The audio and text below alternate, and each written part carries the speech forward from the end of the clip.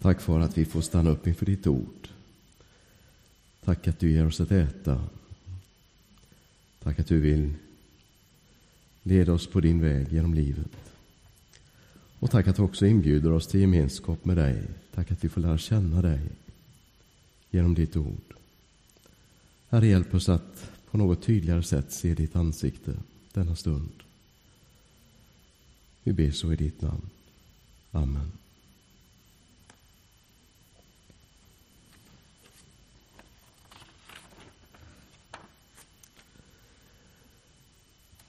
Under den tid Marie och jag sällskapade så skrev vi mycket brev till varandra. Det var innan e-postens tid. Det var innan smsens tid. Det var på stenåldern helt enkelt. Men det är mycket lättare att spara breven som vi fick än de här smsen som kanske haglar idag. Så jag är tacksam att jag fick lära känna min hustru på den tiden. Då fortfarande postverket fungerade. Jag känner att vi fick lära känna varandra genom att läsa varandras brev. Och det är jag så tacksam för. Det här är ett kort på ett gammalt brev. Kanske har du hittat något gammalt brev från en släkting från Amerika. Eller vad vet jag? Man läser det och man fantiserar. Och man tänker, wow, tänk att också jag får lära känna denna människan på det här lilla viset. Vi lär känna någon genom att läsa deras brev. Och läs gärna tillsammans med mig från den gammaltestamentliga texten idag. Från Jesaja kapitel 42. Texten finns i psalmboken. Jag har inte sidan framför mig nu, men kanske är någon som kan slå upp det och hojta. Tack. Var det 1449? Från Jesaja kapitel 42, vers 1-7. Detta är min tjänare som jag ger kraft, min utvalde som jag har kär. Jag låter min ande komma över honom, han ska föra ut rätten till folken. Han ropar inte, han höjer inte rösten. Hans stämma hörs inte på gatorna. Det knäckta strået bryter han inte av. Den tynande lågan släcker han inte. Trofast skall han föra ut rätten. Han ska inte tyna bort eller knäckas innan han för rätten till seger på jorden. Fjärran länder väntar på hans undervisning, brett ut på jorden och med allt vad den alstrar. Han som gett liv åt människorna där, livsande åt dem som vandrar på jorden. Jag, Herren, har min trohet kallat dig. Jag tar dig vid handen och skyddar dig. Genom dig ingår jag ett förbund med mitt folk, till ett ljus för de andra folken. Du skall öppna de blindas ögon och befria de fångna ur fängelset. Ur fängelsehålan dem som sitter i mörkret. Amen.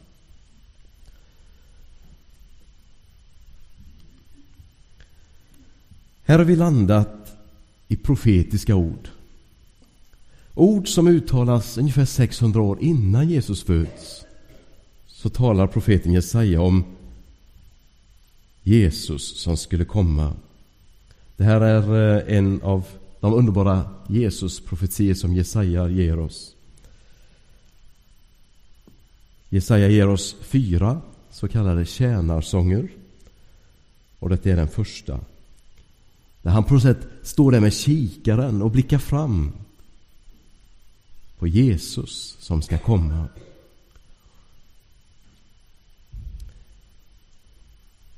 Herrens tjänare.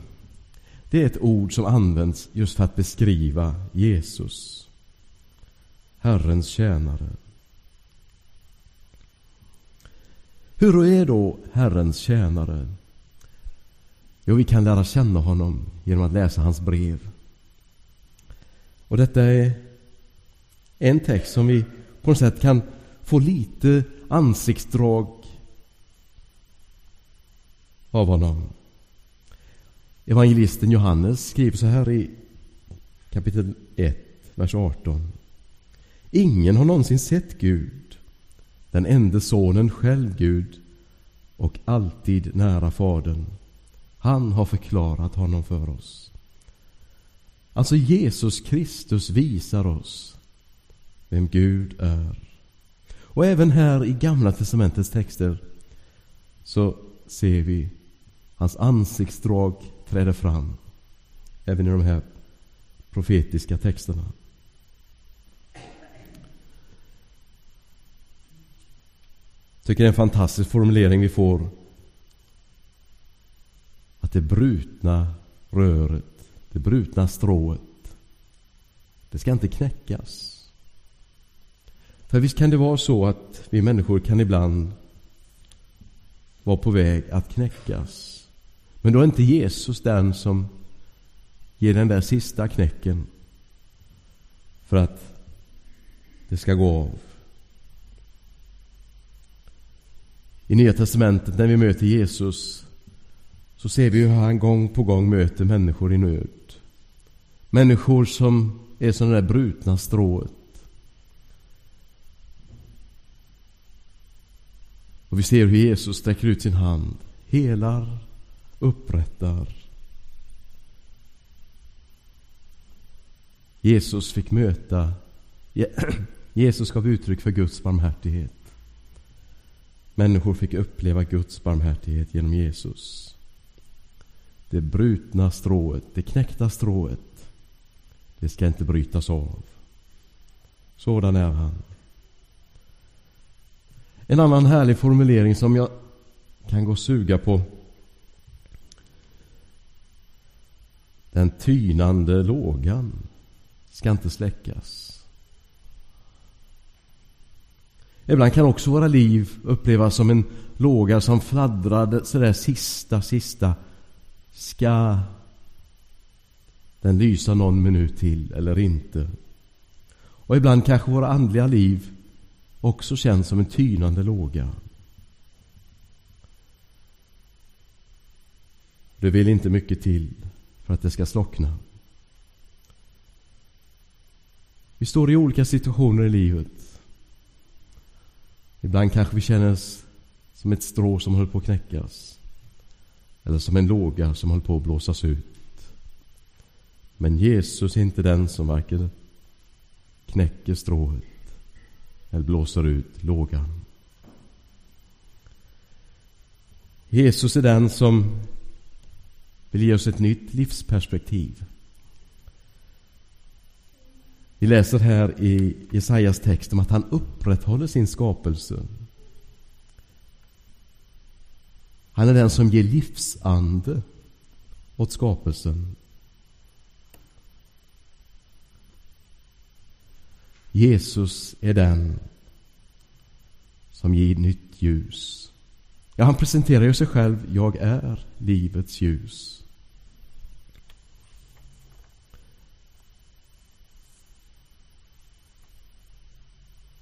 Han skulle öppna blinda ögon, säger profeten Jesaja. Och då tänker jag naturligtvis på Bartimaeus. Denna härliga berättelse i evangelietexten när Bartimaeus satt utanför Jeriko. Jag kan se honom framför mig och han hör att Jesus är på väg.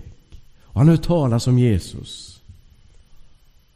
Han ropar: Jesus, Davids son, förbarma dig över mig. Och Jesus lyssnar in honom, går till honom. Bartimaeus får sin syn tillbaka. Nu slapp han sitta vid vägen och tigga.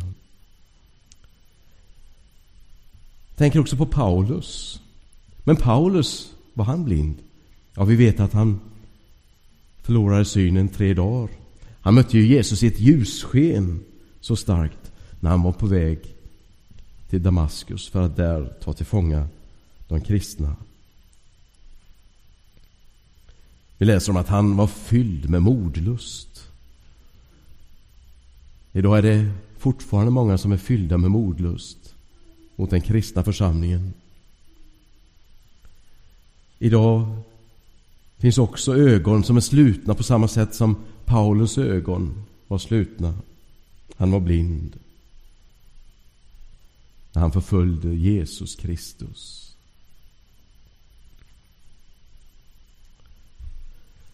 Men så får Paulus möta Jesus. Och det gör sånt starkt intryck på honom, så att han förstår att han var på fel väg. Han fick nytt ljus i sin blick.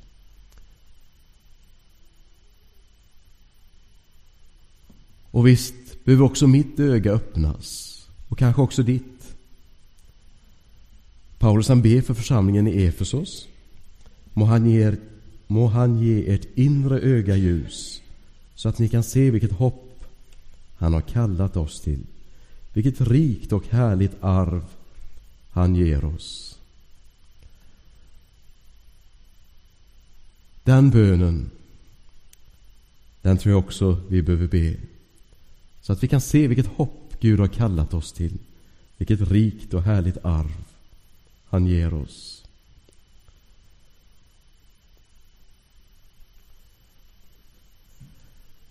Jesus är också den som sätter fri fångar, läste vi i Jesaja-texten.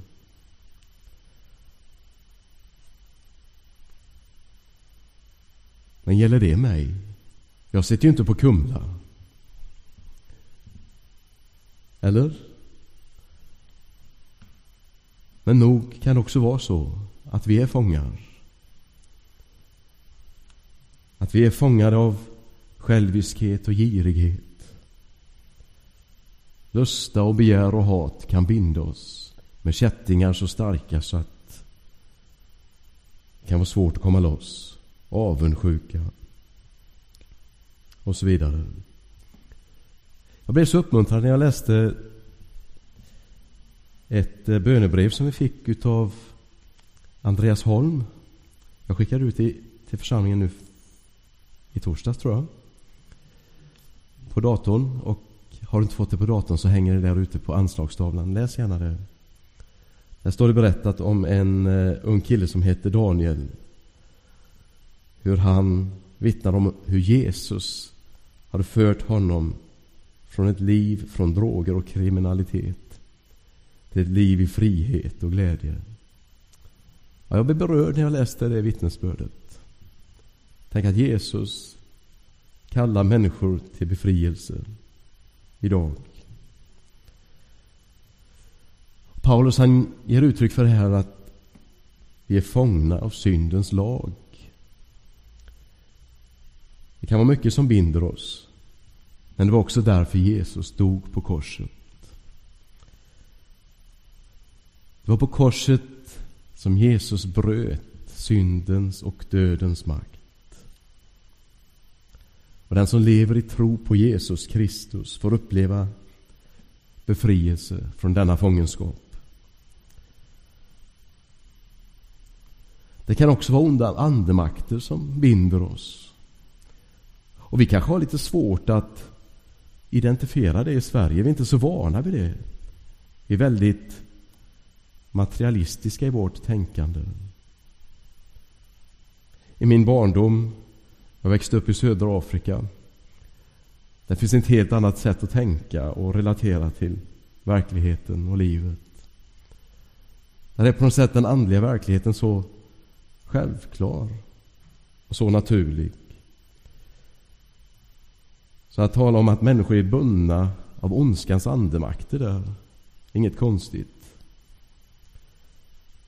Jag har minnen som barn att se hur människor på något sätt fick uppleva en otroligt stark befrielse från demonisk makt när namnet Jesus uttalades över dem.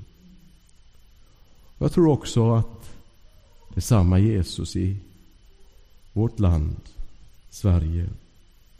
Även om vi kanske har olika sätt att formulera oss och identifiera olika problematiker, så vill Jesus befria.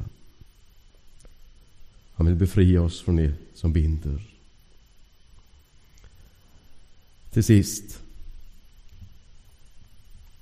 i den här texten från Jesaja som uttalas ungefär 600 år innan Jesus föddes, så finns det väldigt tydligt missionsperspektiv. Jag tycker det är härligt att se att det finns i Gamla testamentet. För detta är goda nyheter. Det är goda nyheter för hela världen.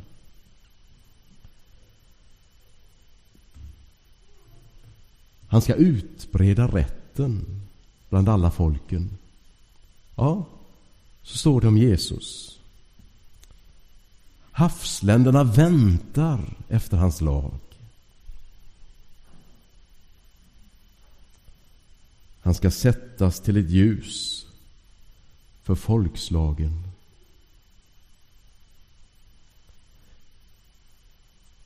Genom detta lilla folk som kallas Israels folk, så valde Gud att genom Jesus Kristus ge världen en möjlighet till att bli delaktiga i Guds folk. Jesus, han sträcker ut sina armar. Han vill utbreda rätten bland folken. Och vi kan tycka, men när kommer detta ske? Så mycket orättfärdigt och så mycket tokigheter som sker. Men en gång i tidens slut, det vet vi, så kommer Jesus Kristus att utbreda rätten. Hans rättvisa dom kommer att falla. Och det får vi vila i. Men också här och nu vill Jesus ge oss av sin rättfärdighet, så att vi står i rätt position inför Gud. För det är i den positionen vi hamnar när vi tar emot Guds förlåtelse. Då hamnar jag i rätt position gentemot Gud. Jesus får utbreda sin rätt också över mitt liv. Jag ber om syndernas förlåtelse. Och då tänds hans ljus i mitt öga. Och då får jag uppleva den befrielse som han kom för att ge. Och tillsammans får vi göra Jesus känd på vår jord, i vårt land och i vår bygd, i vår familj. Vi ber.